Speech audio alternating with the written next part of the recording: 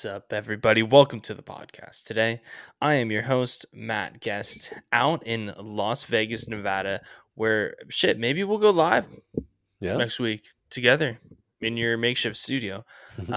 Is Matt Morris. What's up, buddy? It's great to see you. Yeah, man. I'm back to the grind tomorrow. House is coming along. Hopefully in 3 to 5 weeks, once everything is delivered and we are set up, I can move past this moving phase of life. But things are good. Yeah, love that. We got a fun podcast today. You're gonna give us a little AAA minor league update. Player that's gonna come into the big leagues that you're really excited with. Got kind of, in my opinion, a hot take. You got a really big take on this kid that's coming up for Cincinnati. We're gonna talk a little bit about Devontae Adams out there in Las Vegas and his comments and kind of the state of Vegas and the Raiders and mistakes they are currently making and if they can make up for them. And then, of course, we're going to talk about the NBA Finals to close out the podcast today. Boston Blue Game 7 against Miami. We finally have the Miami Heat playing the Denver Nuggets a couple days later than we thought we were going to get it. Especially based on I think last week they had just lost their first game when we recorded, and it got all the way to a game 7. So talk a little bit about the finals, but most importantly, what's next for teams like the Boston Celtics and some of the other contenders, not only in the East, but in the NBA, and what they should do with some of their star powers and money. With that being said, let's talk a little bit about baseball. You were talking to me when we were talking on the phone, prepping for the show. You really wanted to chat about this guy that's coming up for the Cincinnati Reds. So I hadn't heard of him, so I'm excited to learn a little bit more from you about him. But tell the listeners, who's our big minor league prospect that we should be seeing break into the major leagues here in the next, you said, couple of weeks. I think you have an exact date, so let it rip. Yeah. So, and I've mentioned his name a few times while we've been talking about baseball this year. Very quickly, I've mentioned his name as well as Jackson Holliday's name. I'll speak on Jackson in a minute here, but it's a very exciting time in baseball, especially for the Cincinnati Reds. They have a slew of players that have either come up or about to come up. I think really changed the face of this organization that has been losing for quite a few years now. And the player that I'm kind of alluding to is Elly Cruz.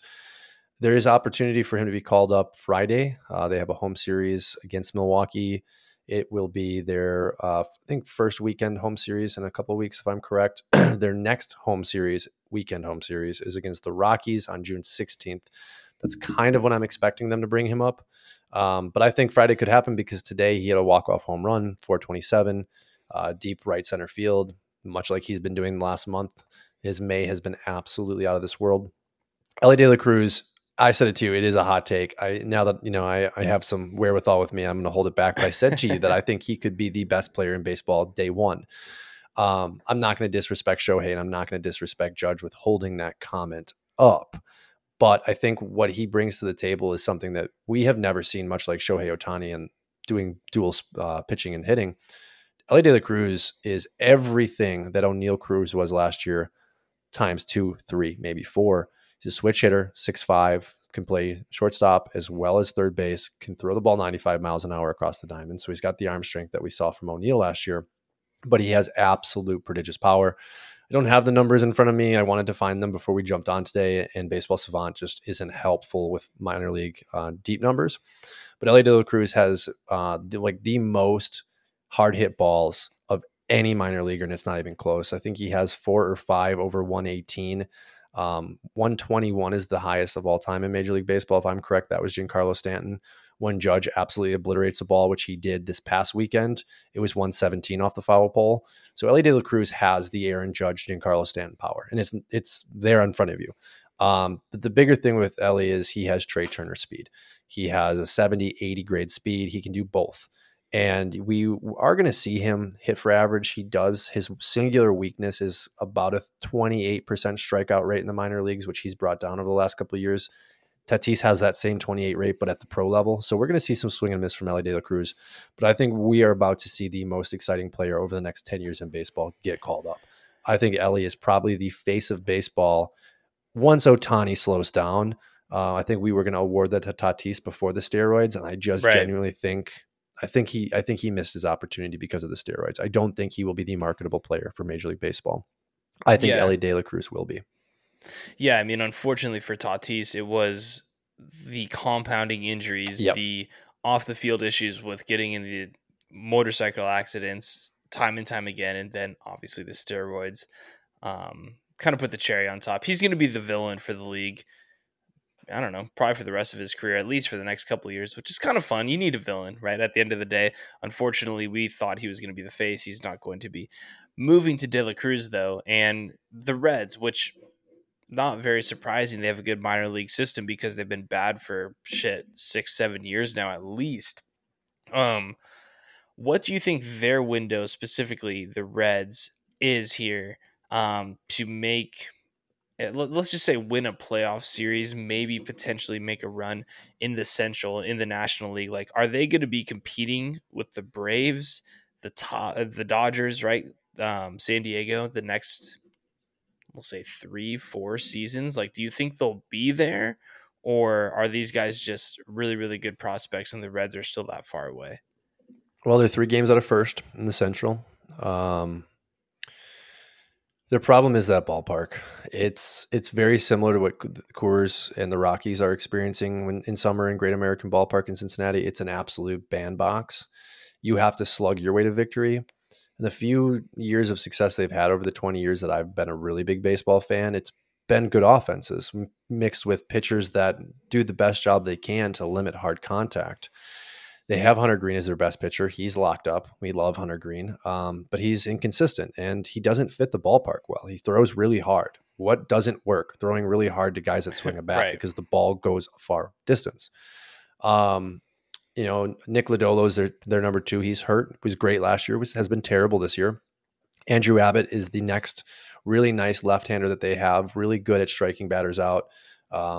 Double A numbers this year were a little bit marred because they're using a tacked ball down there in Double A, but has done really well at Triple A. He pitched 7 innings tonight, 8 strikeouts, 2 hit runs. I'm excited for him.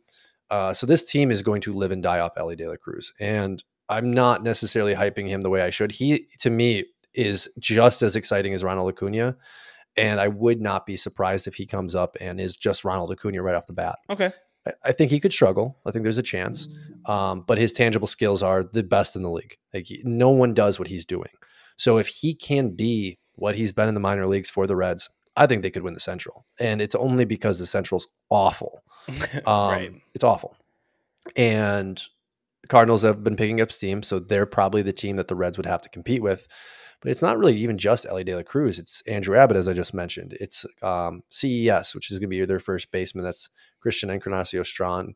He's power hitting first, not a very good average, strikes out a lot. But hey, Pete Alonso does a pretty good job in New York, did a good job Sure. as a young hitter. Like there's chance. That's It's a that's big comp. modern day baseball right there. Yeah. First baseman that's the guy. Yeah. Hit 40 home runs. That's your job. Right. And if you hit 250, you're really good at it then. Right. And then they have Matt McClain, who's 5'8", college bat, really nice, playing really, really well. If you think about like what a baseball player is, he's David Eckstein basically with. I was just gonna bring that up. Love Yeah, that. dude. You need that guy. Yeah. Jonathan India playing very well. He's their team leader. Like they have the pieces. It has to be Elly De La Cruz. And I think it's very similar to what Milwaukee struggled with Christian Yelich. If you have a guy that hits 330 and hits 45 home runs, every year you have a shot to be the team. You have a shot to make the playoffs. And then when you're in the playoffs, you have a shot to win a series. So I would realistically say 2025 is the Reds' probable shot at making a push through the playoffs. I think they could make it this year if they're lucky and Elly's just borderline MVP because he's going to have to be that. I think we're going to see some development from him this year, and we're going to see some really incredible stretches where we're like, yes, this is the face of baseball. And then we're going to see some stretches where we're like, the kid's 21. And I think 2024 is where they start to really grow as a team and they start to have some success and very well could make the playoffs, but will probably lose because their pitching just isn't ready. And then 2025 is, I think, when they're going to have a couple free agents probably come in and actually be a team that is really competitive. Okay, I'm going to throw you a really, really quick question out of left field. I didn't prep you for this, so I apologize. Would you consider them the best? Would you consider the Cincinnati Reds to have the best chance to have a mid-2010 Kansas City Royal run where they have all these guys that they brought up from the minor leagues. They got together, played 3-4 years of really good ball, signed a Johnny Cueto, someone from out of town, and potentially or go to back-to-back World Series, at least go to one. Do you think the Reds have the best chance or maybe a different team? No, they do not. And that's literally leads into my next player, which is Jackson Holiday for the Okay. Orioles. The That's the Orioles, squad. that's the squad. Okay. Gunnar Henderson got called up last year. He's been really bad this year. Actually, over the last 2 weeks, he started to turn it around. He was the favorite in the AL for AL Rookie of the Year, and it was kind of not even close. He is by trade a shortstop. They've moved him to third and kind of bounced him back and forth. So Jackson Holiday, who's 19, who's Matt Holiday's son, Right. his first overall pick last year, Yep. is absolutely demolished to the minor league so far. This season, let me just take a look at his actual numbers. So 2023, he has 4 home runs, which isn't crazy, but he's batting 370.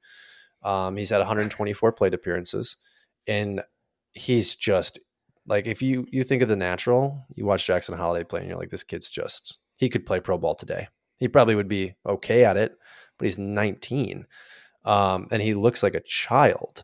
He's just a freak of nature. So he'll be their shortstop. They'll move Gunnar to third. They have a few other infield prospects that I like a lot, and I like them a little bit more than what the Reds are having. So automatically their depth is what's going to be comping them to the Royals. Their only problem is they don't have a lot of pitching prospects. They have, they're going to have to do the Johnny Cueto approach. And they will. Yeah. If at the deadline, maybe not this year, but maybe it's next year. Maybe it is this year because hell, they're in first place, second place, whatever. And as we'll get to with the basketball segment later, is your time is now. If you're in the finals, if you're making the run this year, it's this year. Stop waiting around. So, I'm glad you had an answer for that. Yeah, it was out of left field. I'm excited about the Orioles too. I actually watched one of their games on MLB. What do you have for me? The MLB TV. Yeah. Fun team. A lot of runs both ways. Both teams were scoring a lot of runs. But that's the kind of baseball I like to watch. Anything else before we go to football? I was just going to add, the last thing about the Orioles is what's crazy is they're bringing everyone up around the same time. Jackson Holiday is going to kind of be the last player up. Everyone else is in AAA or on the major league squad. And when they are all together and everyone's jiving, they're still going to have one of the lowest payrolls in baseball because all these kids are going to be on rookie deals, maybe entering their first year of arbitration for one or two of them. And I didn't even talk about Elly Rutschman, the catcher. How did the Giants came up win last year? Yeah, they had Buster Posey. Elly Rutschman is supposed to be Buster Posey. So it'll be interesting to see them compete with the Rays and with the Yankees, because at that point the Rays are going to start having to pay people, and at that point the Yankees are going to be old but paying a lot of money. And if you see the Baltimore Orioles out here just absolutely fleecing people, it's going to make baseball second guess a lot of the decisions that have been made 4 or 5 years earlier. Sure. But just like that Kansas City Royals team, the Astros for years, they had to pay their dues, right? You don't get all these great prospects without plenty of terrible, terrible seasons. Like you see out of some other teams, the A's, in baseball throughout time. But all right, let's transition to your hometown team, your second favorite team. Maybe, I don't even know. The Oakland Raiders, the Vegas Raiders. Getting a lot of pub this year. Devontae Adams has come out and, I'm paraphrasing here, but complained about the quarterback situation in Vegas. And correct me if I'm wrong here, but Jimmy G failed his physical and is now at risk of not being, his contract is voidable. Long story short, he might not be available for the Raiders to start the season, and B, there's something I saw, and this could have been a false report, so correct me if I'm talking out my ass here, but he might not even play for the Raiders because his contract, there's some stipulation with the physical that he failed. But I could be wrong on that part. Yeah, from what I read this week, they signed him to the deal. They put the press conference in, fails the physical. Right. They rework the deal and basically tell him anything that happens to him, it's on him. There's no full liability is literally in the contract, written off of the league's hands, off of the Raiders' hands. And then they also put in there, you do not receive a dime.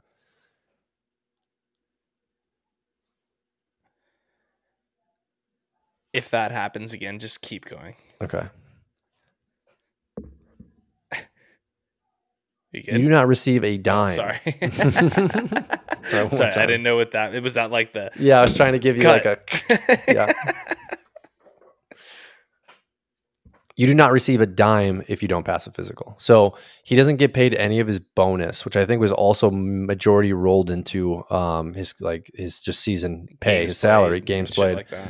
Okay. until he passes the physical. So at any point, I think they can just cut him loose. I think there's probably verbiage that I didn't read the article fully and maybe understand it enough because it's NFL lingo and it's at the end of the day it is a contract. But it sounds like Jimmy's going to play. It sounds like he's going to be fine. It sounds like he'll be the quarterback. But we have this talking point right now in the offseason where it's like this stuff is being amplified. And it's being amplified because Devontae Adams was a dumbass and he bet wrong. Like, I'm sorry, dude, you signed a contract. Like, and you left a really good thing to go and play with your buddy who wasn't necessarily in stone as a franchise quarterback. Like Right. but this is for me, much like DeAndre Hopkins, this is just something NFL is using to continue to have a narrative and continue to be relevant in this offseason. That's Sure. very slow. But I also think if they can find a suitor for Devontae, they might just take this season as an L and they may just Offload the contract. offload him, cut Jimmy, and just screw it. Yeah. But I mean, this is on McDaniels and obviously Davis. He's the owner, but and I wouldn't consider Devontae a dumbass. But this is what you get from moving from a Yeah. well-oiled machine organization. Yes, they lowballed you, and that made you upset, and that's why you left. I don't know if you saw that interview where he said he would have stayed. But this is what you get going to a, we'll say, unstable organization like the Vegas Raiders. Is they said, F you, Derek Carr. You didn't win the games that we wanted you to last year. You didn't play as good as you were expected to. We sucked. We lost a lot of games, which is all true. But you can't just get rid of a top 15, top half of the league quarterback without a backup plan set in stone. Whether you thought you had Brady or you thought you had Rodgers, well, you thought wrong. And now you're stuck with Jimmy G, who, Matt, let's be honest, he's probably, even if he plays, he's given you what, 12 games? Yeah. He's going to miss. Over-under's got to be at 5.5, 6.5, right? Yeah. He's just a proven, has a proven track record that he can't stay healthy. And your backup is a rookie out of Purdue who I kind of like. He's okay. But you have the second highest paid receiver in the league. You got to get the guy someone to throw him the ball to, and he's going to start talking and complaining eventually. Now, I do think Devontae is a professional, and he's not going to throw a fit because he does know the bed that he made. But at the end of the day, man, this is just typical Raiders organization, not being organized, not actually having a real plan, and thinking the grass is greener without Derek Carr. Yeah, he could have played better, but look, man, there's not a lot of great quarterback play in the league right now. And this offseason in particular didn't have a lot of talent for you to go get in free agency. This may go down as an all-time miss from the Raiders, and shit, you never know. Carr might look good in New Orleans this year. You know, Matt, I think I have a different perception because I live here, and I'm not a Raider fan. I haven't bought into the Vegas Raiders, but I do live in Vegas, and I am surrounded by Raiders. So what I'm looking for, I'm surrounded by the city that the Raiders play in, and there's not a strong like level of fandom out here yet.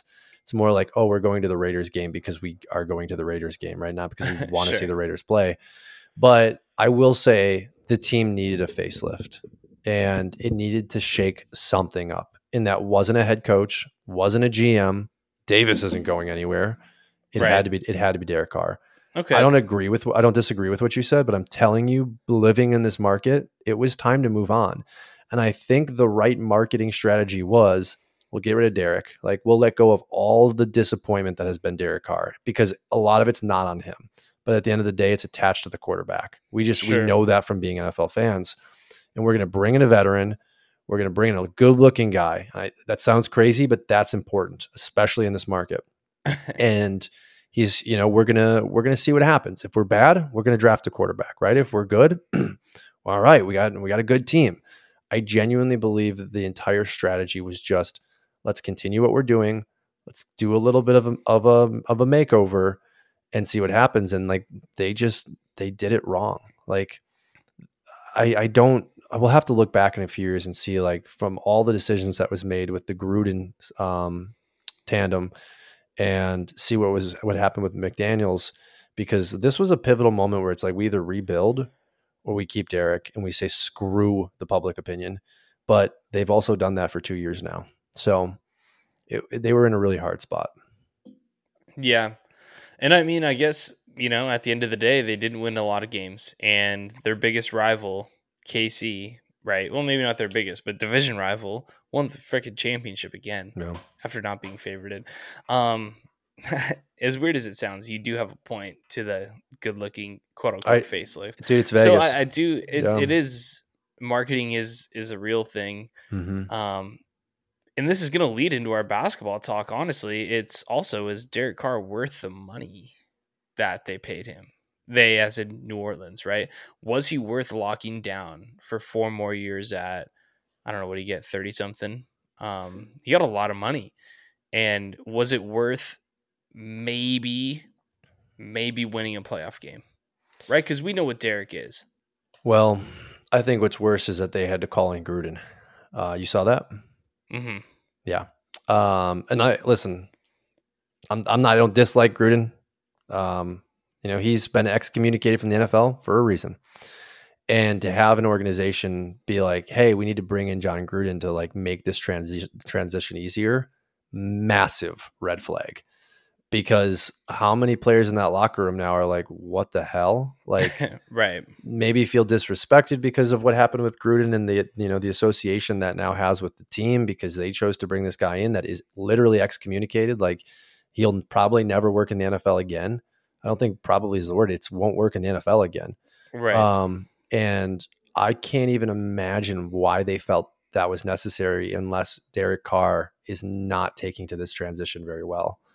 Only thing I can think of, because Yeah. it's a risk to bring anything like that in, or even close to your organization. And I'm curious to see how he plays this year. I thought there was a really good chance that like he actually finally had a shot to be in a decent organization and have some good pieces around him and have a good season and be competitive. But that was a red flag for me. Yeah, I feel that's a decent take in my opinion. Like I agree with you, and we're so early. It's May, right? Mm-hmm. But Exactly, though, Matt. It's early. Like, what the yeah, hell can be going on down there? Like, yeah, what are we not hearing that was like? I just don't get it. In a boardroom, yeah, everyone just says this isn't a good idea. Like, I don't know. yeah, and that's the stuff we don't have to deal with as Packer fans. There's no Yeah. owner who is just like, fuck the board. This is what I'm doing, Mm-hmm. because it has to come from up top. It has to. There's no other reason you even consider Gruden. Yeah. There just isn't. Unless the only thing I can think of is that like maybe the media's portrayal of Gruden isn't the same perception the league itself has. I think the league itself, and I'm saying the coaches and the players, like, I'm sure they're like, dude, this guy was an idiot. And we've had players come out and openly say, like, he's not racist. They're like, he said some really stupid, hurtful things in those emails. But like, I know him. I've ate with him. I've been with his family. Like, he made some really bad mistakes, and for that, it cost him his career. If that's actually the perception around the league, I could see them doing this, but we don't know that. And all we know is what the media has portrayed to us, and that's not a good portrayal. So there's a lot of things that we don't know. I'm just telling you from the perception I have, dude. It's like, I would not have done Yeah. that. Well, in timeline too is it's funny that he's slowly creeping back in after Snyder sells the team, and he was Mm-hmm. kind of the big ricochet bullet from those emails from Dan Snyder and that team specifically, right? And it's like, hey, we had to knock a couple guys down, ruin a few reputations for Snyder to realize that the threat of us needing him to sell his team was big enough, right? Who knows? It's weird. It's a boys' club in the NFL. I don't think that's something to be ignored either. That now that we've had a finalized sale of the Washington Commanders, who now can't be the Commanders after they get sold, which is also a topic for another time.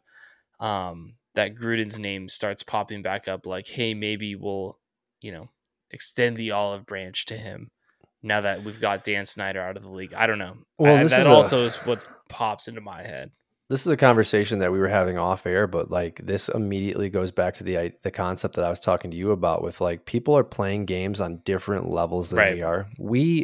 I think personally of John Gruden as being way more of a polarizing NFL figure than Dan Snyder. Dan Snyder's an owner, right? Correct. Gruden has won Super Bowls. He has led men. He's Monday Night Football for Monday a Night decade. Football, but he's not a billionaire. And Dan Snyder doesn't need to have the same public appeal that Gruden used to have because he's a billionaire and literally is owning this team and this franchise and paying these guys to play for him. And it's just really interesting to see the dynamics that you just talked about, because it's like, yeah, the NFL at the end of the day, this was such a big problem for them that there were casualties because they needed to get this cancer out of the league because he was a powerful man in the NFL and it was time to go. Very interesting to watch that dynamic play out. And yeah, we'll see what happens with Gruden. I hope he gets an opportunity to be a voice for ignorance, to really be a guy that was like, hey, like we've got to be better as a society of just saying stupid stuff. And you can't be saying shit like that in an email to even our idol Brett Favre, like, what the fuck, dude? But like, that's what needs to be I get said. you're from the South. Yeah. I get your fucking still love Favre for the player, but it's just like, stop being a moron sometimes, Well, and I think when we get I think that's the biggest issue we face in today's society. A lot of the time, everything's so polarized and everything's so politically driven nowadays, where we can't just have people come back from their mistakes and be like, hey, so here's the real problem. The root isn't racism. The root is that I was ignorant, that I was in a culture where ignorance was allowed, ignorance was encouraged, and we used words that were disrespectful and hurtful because we were ignorant and we were allowed to. We all as a society need to get better. And I'm on this rehabilitation, path, and I'm going to continue to voice that the rest of my path. It's like, yeah, that's something that you can actually get behind in like a form of recovery, right? Sure. But we can't have those conversations as a society because we just get canceled. It's like, we don't learn from our mistakes because we shove our mistakes in the closet and lock the door. It's kind of ridiculous. Well, and there's no forgiveness either. Mm-hmm. Like, that's the thing. It's like, if someone is remorseful and actually sorry, you should forgive them and let them learn from their mistake. Well, are we making reason? But are we making money off them? Like, look at Michael Vick, right? Like that situation. Vick ended up playing 7 more years at least after the dog situation. But he made him money, and that's like back to the root of problems in the world. It's like there's so much greed. It's sad. Right. That actually is a halfway decent lead into the basketball conversation. Halfway decent, as in, I'm going to bring up something I brought up, I don't know, a month ago. We'll start this whole Boston Celtics losing in Game 7 around my general thoughts of NBA culture. And I actually had an epiphany, Matt, and some of Twitter actually agreed with me. I got a lot of engagement and likes on a tweet that I made, is that it was talking about the NBA, but this goes a little bit to the John Gruden stuff as well, is that we don't, as a society nowadays, with Twitter, with Instagram, with social media, with people younger than us, because we are sadly getting up there now, we don't know how to contextualize losing, specifically in the NBA. Whereas now culture in sports, not even the NBA, is so hell-bent that if you lose a playoff game or a quote-unquote big game that other players weren't in, if you lose that game, it is now worse for your legacy than not even being there in the first place. Like, that is officially where we've gotten in society nowadays, where I'm here to remind mostly people younger than myself is that's just not how it works. And guess what? Someone has to lose every time. And that doesn't necessarily mean that they suck or their legacy should be completely thrown out the window. And that's the whole LeBron Yeah. camp argument, right? Is I've seen videos online like 50% of the years he was in the league, he made the finals and all his ridiculous stats, which I agree with. I totally understand. And I want to wrap that back around for the Boston Celtics. They have a really, really big decision to make, Matt, this upcoming offseason. Their Robin, Jaylen Brown, is eligible for a $50 million a year extension. And he gets that $50 million price tag because he made, I think it was second team All NBA, but he made an All NBA team this year, had a fantastic year. I think he averaged around 26 a game, 6 rebounds, really, really good season. Jaylen Brown's a very good basketball player. Let's not get it twisted. He had a bad series. He looked shitty last night in game 7. I think he had 8 turnovers. I think he made like 6 or 7 threes throughout the entire Eastern Conference Finals. But Jaylen Brown's a damn good basketball player. Now, the question is he a $50 million basketball player? Right? That's the question, Matt. Now, let's go back in time a little bit here. Throughout the Jayson Tatum and Jaylen Brown tenure as teammates, they went to the Eastern Conference Finals in 2018 against LeBron James and lost in 7. Tatum's rookie year, right? They ended up going to the conference finals in 2020 in the bubble. They lost to the Bucks in 21, Kyrie Irving. 19 was Kyrie, 20 was the bubble. 21, they lost to the Bucks, the year the Bucks won the title. Last year, they get to the finals and lose. This year, they get to the Eastern Conference Finals and lose. Now, you tell me, Matt, your favorite team has that run, doesn't win a title, but they're there with young talent under 30 years old. Is that a failure? No, because I don't believe in the construction that this team has ultimately come to be. They don't have anything other than two shooting forwards. And I'm going to call Tatum a shooting forward. You can put him in as a guard or a forward. Wings. Wings. They have wings. Like Williams is garbage. Right. And he's not a big. Al Horford. Oh my God, I hate Al Horford. He has been losing teams, playoff series his entire career because he's just average at everything. God, he's garbage, dude. I kid you not, we would have had a bonfire of hatred towards Horford this week at work because Heat fans hate him, Hawks fans hate him, Boston fans hate him. He's just bad. And he's old. So sorry, Al. I've never been a fan even since you were in Florida. You've been garbage and average ever since. And that just goes into like what this team is built on. And it's kind of how literally the ping pong balls fall at times. Like they took Tatum and they took Brown. I don't think it was the wrong move. It's just like they needed a big. It's the same thing I say about Milwaukee needing a 2 guard to pair with Giannis. And it's the same reason Denver's going to beat Miami in the finals. It's because they have a big and they have a 2. And I don't put that on Brown. I don't put having bad series on Brown because I don't know that if he were the number 1 wing that he wouldn't be having good series. Maybe it's that Tatum and Tatum's need for the ball takes away from his ability to be the alpha and he can't compete. Like there is something to that in basketball. But the question of is he worth $50 million and is he worth signing, I think is the same question itself. Who else are they going to have? Right. Who are you going to sign and trade Brown for?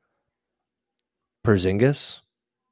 Kyrie? Like nobody's giving you anything better than Jaylen Brown. At least I don't think they are. I don't think it's even reasonable to assume that. So I think you kind of have to just sign him and hope to God you can find a way to bring a big into this lineup that actually can play basketball without having Jimmy Butler completely disrespect him. Or without being 30 some, I think Horford's like 37 at this point. His time's running out for sure. They need a Brook Lopez type of deal where they get a guy that was good on a cheaper deal and just happens to refine that like almost all pro level, that all pro role level, right? Where he's just the perfect role player. But it's got to be really unfortunate for Boston fans because that window is closing because they Sure. constructed the wrong roster. Yeah, and I mean, I just also think the situation with Ime Udoka was catastrophic down the Yes. stretch here for them, specifically against Miami, but also throughout the playoffs too against Atlanta earlier in the playoffs. But I think they have that guy in Rob Williams. Rob Williams has the problem of always being injured, though, Mm-hmm. and that's a massive problem. He's been their X factor the last 2 seasons. When Rob Williams is on, Boston is really fun to watch, and they win a lot of the games where he's on and plays, we'll say 25 to 30 minutes off the top of my head. The only good trade that I've heard floated out there was from Bill Simmons himself, the Celtics fan, um, was trading Jalen to Portland for either Dame Lillard or the third overall pick and Anthony Simons. Because once again, you hear Dame Lillard specifically, right? And you're like, no, Dame's way better. Contract's the same. Dame's already in his 30s, right? Portland can now have their, we'll say, I think Brown's around 25-year-old star, right? Um, Other than that, that contract's huge, Matt. You think of any other team that he could potentially go to outside of that, we're looking at the bottom dwellers, right? We're Yeah. looking at the Oklahoma City Thunders of the world, the Washington Wizards of the world, the Charlotte Hornets, the Houston Rockets. We're looking at these lottery teams, right? Where they could trade him for some valuable assets there. But what that does in Boston's eyes, in my opinion, Matt, you can disagree with me, is that what that does to them is that automatically puts them in the passenger seat to definitely Milwaukee, unless Milwaukee makes some like huge move and blows up their team. And it, in my opinion, puts him in the back seat to Philadelphia because I think Maxi's going to fill in well for James Harden, presuming that Harden leaves. I like Could be Maxi better. and Embiid better than Tatum and insert young guy, right? Personally, I do.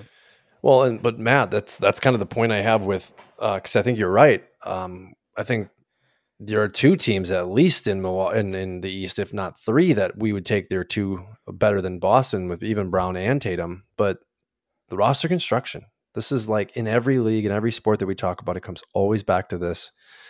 And at the end of the day, are you really going to trade for Dame Lillard? You're going to have the same problems. Same problem. Tatum needs the ball. Lillard needs the ball.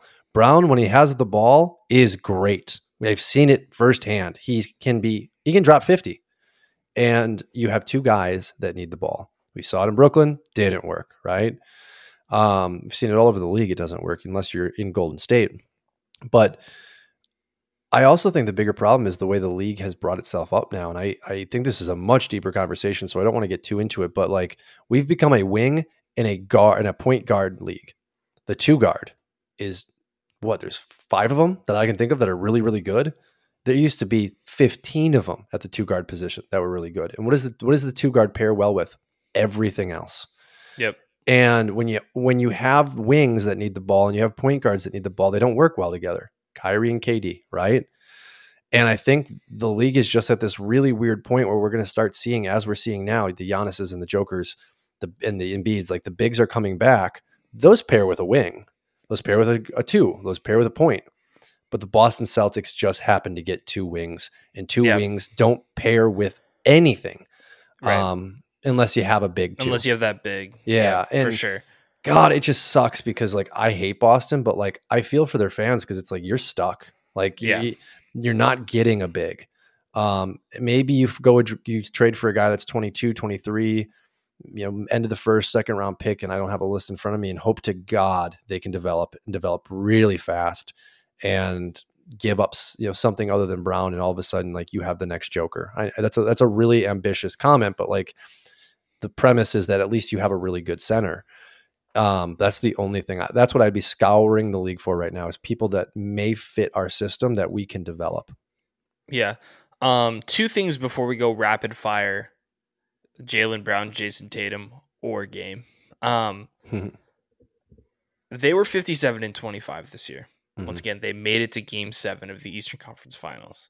For context, right? To put this into perspective here, that's a great season. 1 team wins. Okay. So that's the first thing. And similar to Milwaukee, right? My gut reaction after they lose to Miami is we need to fucking do something, which was fire Bud, which for Boston might be get rid of their coach as well, because he once again had a tough playoffs. Don't want to harp on the guy too much, but he couldn't coach his team to break a 2-3 zone.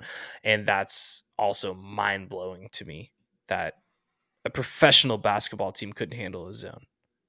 That's crazy to me.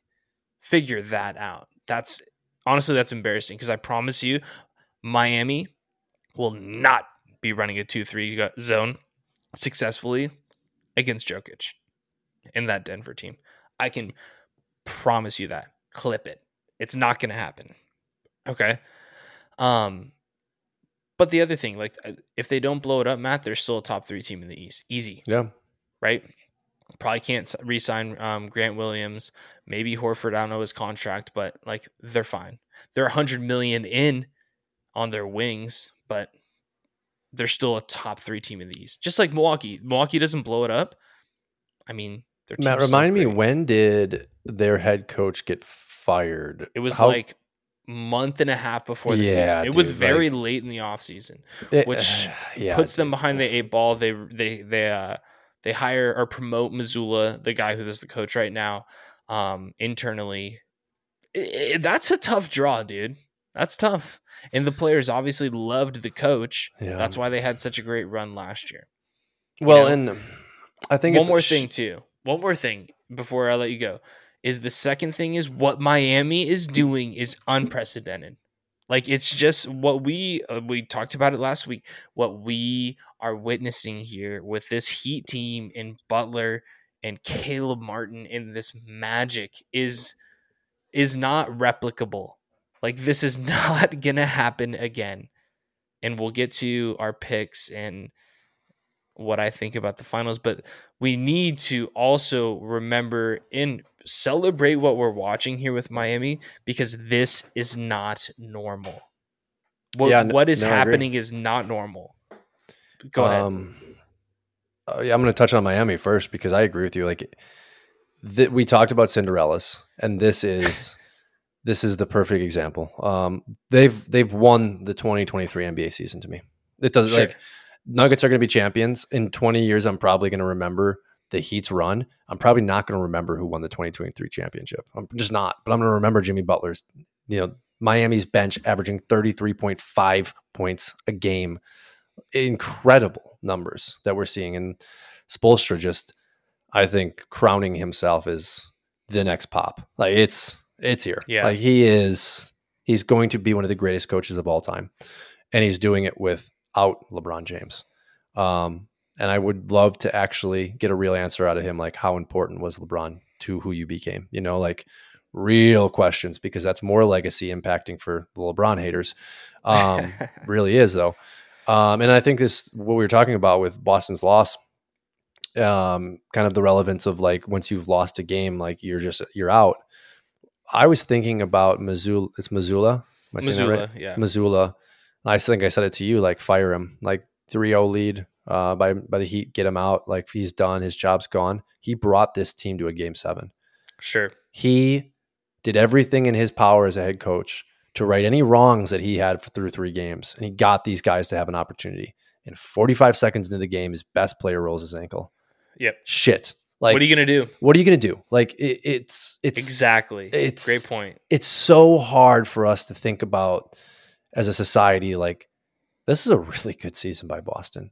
Really good. Say it had gone very differently and it turns into 7-game series against the Heat. Maybe they win. Things break up differently and Tatum rolls his ankle. You're told that at the start of the season. You're like, yeah, they're probably going to lose that game. Right? Like, what are you going to do? Your best player, your number 1 scoring option, the guy you need in your game leader, 7 to go out and score 40 points is half of himself. He's a shell. So I think with all that being said, like, this team still has they're a big away, and can you go find that? And for Mazzulla, like awesome. I watched all of his interviews after each game, and like really like what he stands for. Doesn't really fall in line with kinda like weird, the strong leader. Yeah, kind of weird, but like somehow he got this team to a game 7, and I really hope the Heat win the finals. I think this would be the most legendary Cinderella story we'll ever have. And I want it for Jimmy. I just don't think there's a chance in hell. I just don't. I'll get to my finals take here in a second. You do make a great point about the injury, right? Yeah. Like no one's talking about that. Everyone and Twitter is so hilarious. Like I just now laugh every time I go on there. Everyone's like, "Oh, he's garbage. Is mid," is what the kids say.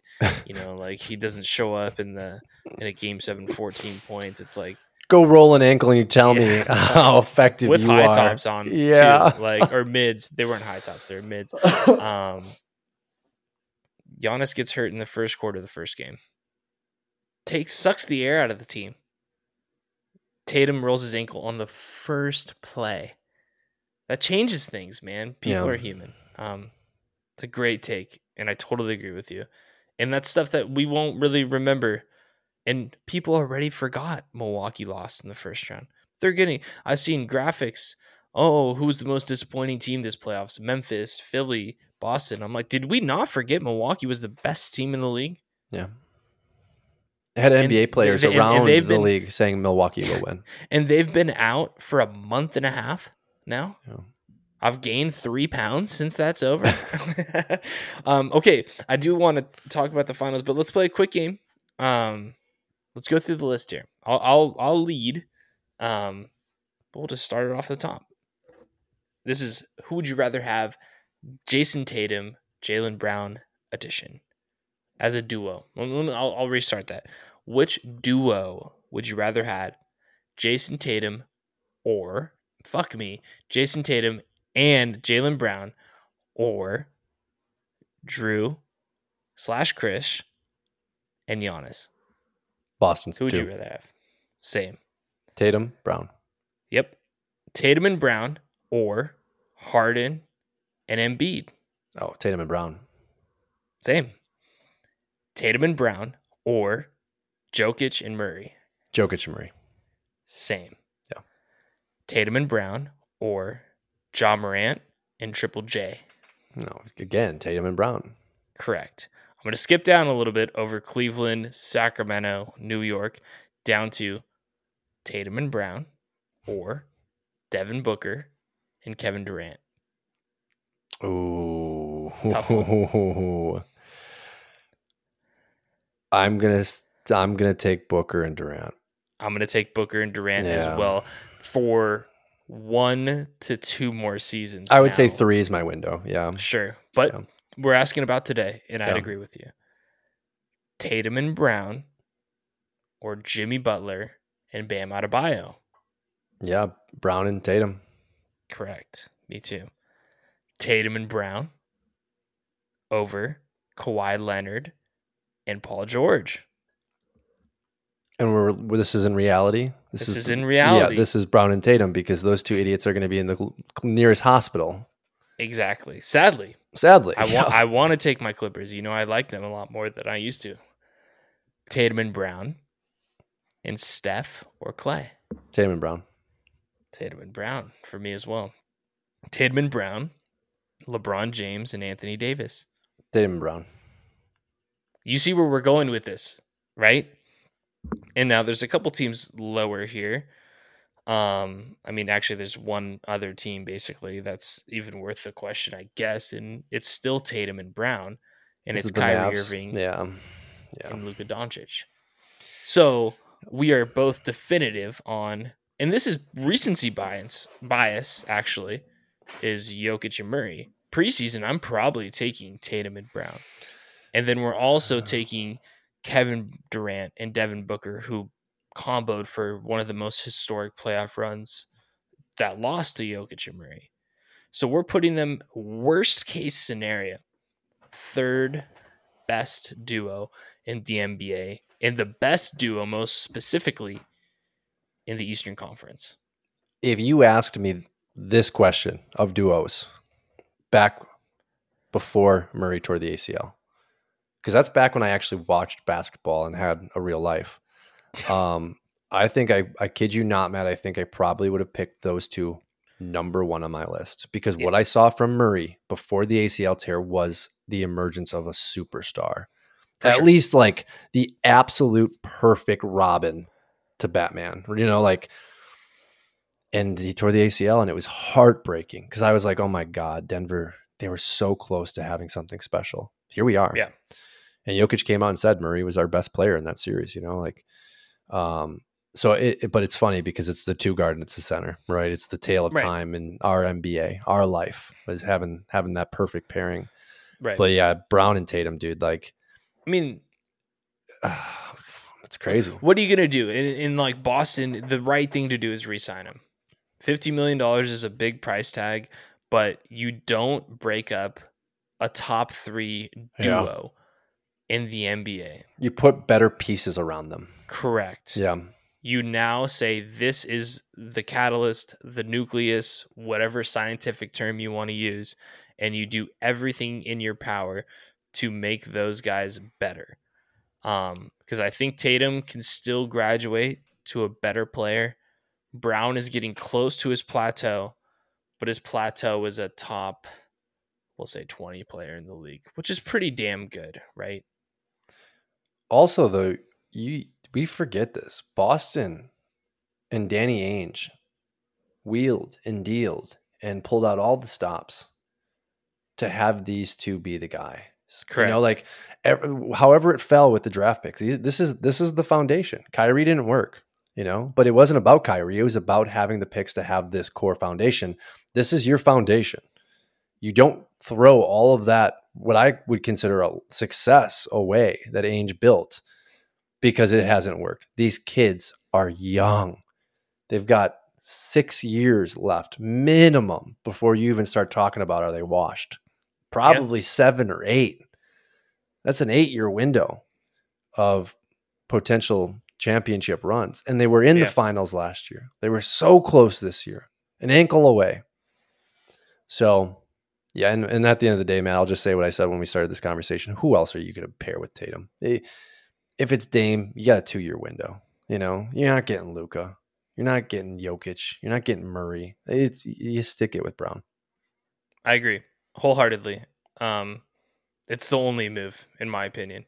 Shake up the roster, shake up the coach if you have to. You keep those two together for one more contract for each of them, 5 years a pop. And if they can't get it done in 4 or 5 years, like, sure. But I mean, what are you gonna do? Yep. Let's go to the finals. We'll do it quick here, because next episode it'll still be going on. First game is Thursday, and I think the next game after that is Sunday. I think it's 2 days off in between games for the finals, which obviously very much so benefits the Heat.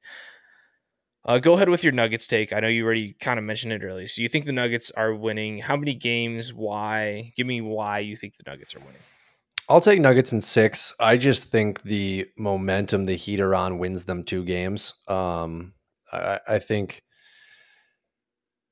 what they've done so far is just personal willpower and belief, and Spoelstra holding this team together in the right formation at times. But I've never seen a streak like this ever. So I have to give them at least 2 games. I think the Nuggets are light years away as a better team.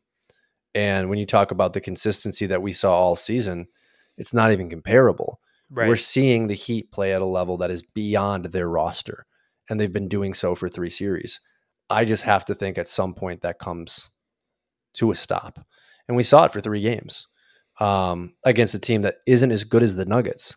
Nuggets have everything that you're looking for when you talk about how do you want to construct a roster. You have it, the MVP, in my opinion, 2-time MVP, should have been again.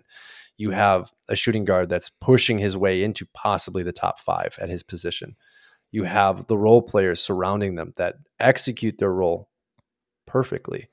And you have a wild card in Porter, and if he stays healthy and he's effective, this should be a pretty quick series. Sure. I don't disagree with you, to be honest with you. Those are all really great points. I think there's a couple things. One, the matchup people aren't talking about quite yet is the coaching matchup. And I think we need to be honest about the run the Heat have gone on. They've had a significant coaching advantage throughout, right? I mean, obviously we're Bucks fans here. We kind of went over it whenever that was when they got eliminated. Spoelstra destroyed Bud. Now, him and Tibbs went back and forth, but in my opinion, Miami and New York, their rosters were pretty comparable. And then here in the conference finals, Spoelstra outcoached Missoula with a far inferior roster.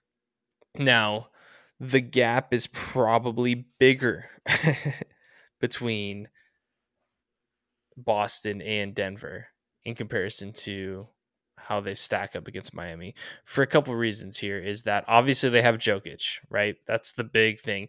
Now, what I will say, and I'll probably stand by this for the whole finals to be proven right, is that Bam will match up with him well, very well, actually. Bam can play very, very good defense. His strength is in his defense and his ability to move laterally, and he's very athletic. His limitations come when he tries to dribble and around the rim, which is whatever. My big issue is going to be two things is like I mentioned earlier in the podcast, I do not foresee Miami being able to play a 2-3 zone against these guys. And what that will do will make the glaring deficiencies in Duncan Robinson and other players like Kevin Love's defense show up really, really big. And against guys like the X Factor, Aaron Gordon, he's the one for me. What is Miami going to do with Aaron Gordon? When Jokic and Gordon are in the game together, I literally don't know who's going to be able to guard and rebound against Aaron Gordon. If Aaron Gordon plays very well like he did against the LA Lakers in game 4 and he's active on the boards at the rim playing defense, they will beat the crap out of Miami in my opinion. That is the big weakness. I still in a couple days thinking about this here, or in a day thinking about this, I'm like, I don't know what they're going to do with Gordon. Now, on the flip side, I think Miami's guards are going to match up really well defensively with Jamal Murray. They play hard, they're fast, they defend, and I just think these guards from Miami are going to keep making threes. They're shooting 40% on the playoffs. It's been 3 series, and if they can keep shooting threes, they can stay in the game. Now, that was a lot, but my prediction for the finals is I do think Miami's going to win. But I do think they're going to win in 7 games. And the only logic I have behind it is the logic I woke up with on the morning of game 7 of the Eastern Conference Finals is Miami is very, very good at winning and showing up to the game that everyone thinks they're going to lose. The second people started to think they were going to win, they get blown out. And I know this is, once again, this is not based in fact here, but when Miami's up against the wall, no one believes in us, we're the underdogs, we're going to get blown out today, is when they come, keep the game close, and close it out at the end. And I really think they're going to push Denver to 7 games. And if it gets to a game 7, that favors Miami because no one in the world thinks they're going to win this series. They're freaking Denver's minus 340 to win the series today. That's disrespectful. We're going to find out. And I think I said it a little bit earlier. I've never seen a team just complete willpower. Yeah. Because that's what it is. It's willpower. And I have a friend at work that's a big Heat fan. He was telling me like they won the most close contested games all season. Sure. That's important. We talk about that in March Madness. Talk about that in every sport. When you're battle tested, you're better in the playoffs. And this isn't football. This isn't one game. Matt, I don't disagree with your buddy in that Caleb Martin averaged 8 points a game in the regular season. Mm-hmm. Tyler Hero, their second best offensive player, has been out since game 1 against Milwaukee. Say what you want about him. Statistically, right? Yeah. They won the most close games. Duncan Robinson was almost out of the league last year. Kyle Lowry was being told to retire after last season. What we are witnessing is an absolute statistical anomaly. And all you can chalk it up to is the game and sports. Like that's all, like there is nothing about the Heat that isn't just the beauty of sport and why we record podcasts and why we watch games and gamble and do fantasy is because of moments like this, straight up. Like you can't point at one thing on a computer to me statistically that'll convince me that's why Miami is doing what they're doing. What they're doing is going out there as a group of men, a group of boys, and playing together and saying, if we just keep this game close, if we just do our job, we have a shot to beat anybody. And that is all that it is at its core, in my opinion. Well, and to finish, I think what's best for the league is that Miami wins this. I think it brings the sport into a completely different context with everything we've seen over the last 15 years, the LeBron effect of building super teams and worrying about roster construction and firing coaches at the drop of a hat and realizing, no, if we put together a team, if we get to the playoffs, we can win. That used to be a thing. I know the 8 seed has never really done that, but correct. There is a chance that this, again, much like Giannis winning a championship, shakes the core of the NBA where things are looked at differently, where the league can say, hey, any team can be competitive. You've got a flag to wave for the next 20 years that any 8 seed for marketing can win the NBA finals. A team that was in a play-in game that almost lost can win the NBA finals. Lost one of them. So I'm so excited to see what happens with this momentum, and I'm going to be disappointed if the Nuggets come out and just smoke them. You know, if it's just like, oh damn, like just like it was for Boston in their comeback, where it was like, oh, tip shot didn't even matter. Like no one's going to remember that in 20 years because Miami beat you. Right. Just like some of the great Cinderella stories. Colorado Rockies going to the World Series a long time ago. Yeah, against the Red Sox, got smoked. Yeah, but they got there. You have a couple of those where it's like, exactly, they got there. Denver's a great team. I'm not trying to downplay how great Denver is. Like I said, I think the Aaron Gordon matchup and how they're going to be able to defend Jokic without that 2-3 zone, something I'm going to keep my eye out for, and we'll have a follow up on next week when we record after watching a couple games, and I'm really excited about it. So, hell of a season to the Celtics. I don't like the Celtics either. Like I feel like I've been going to bat for them this episode, but I've watched so much damn Celtics games because they're always winning and my team's always losing. And just the tangent again, Matt, like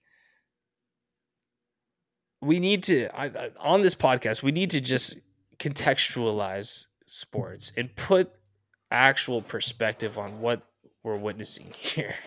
You know, like I'm honestly sick of seeing the bullshit about people actually saying you're a failure for making the conference finals. Like, and I probably felt that way 10 years ago, a younger self, but that's actually ridiculous.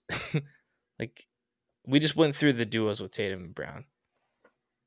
Well, more importantly though, Matt, it's time to start taking the emphasis off the player and looking at the entire picture. And I say that with the context of Coach Bud. It was his fault. Like the team didn't perform well. Giannis got hurt too. But at the end of the day, like the NBA isn't like other sports where it's like, damn, the coach failed the team. It's Tatum failed his team.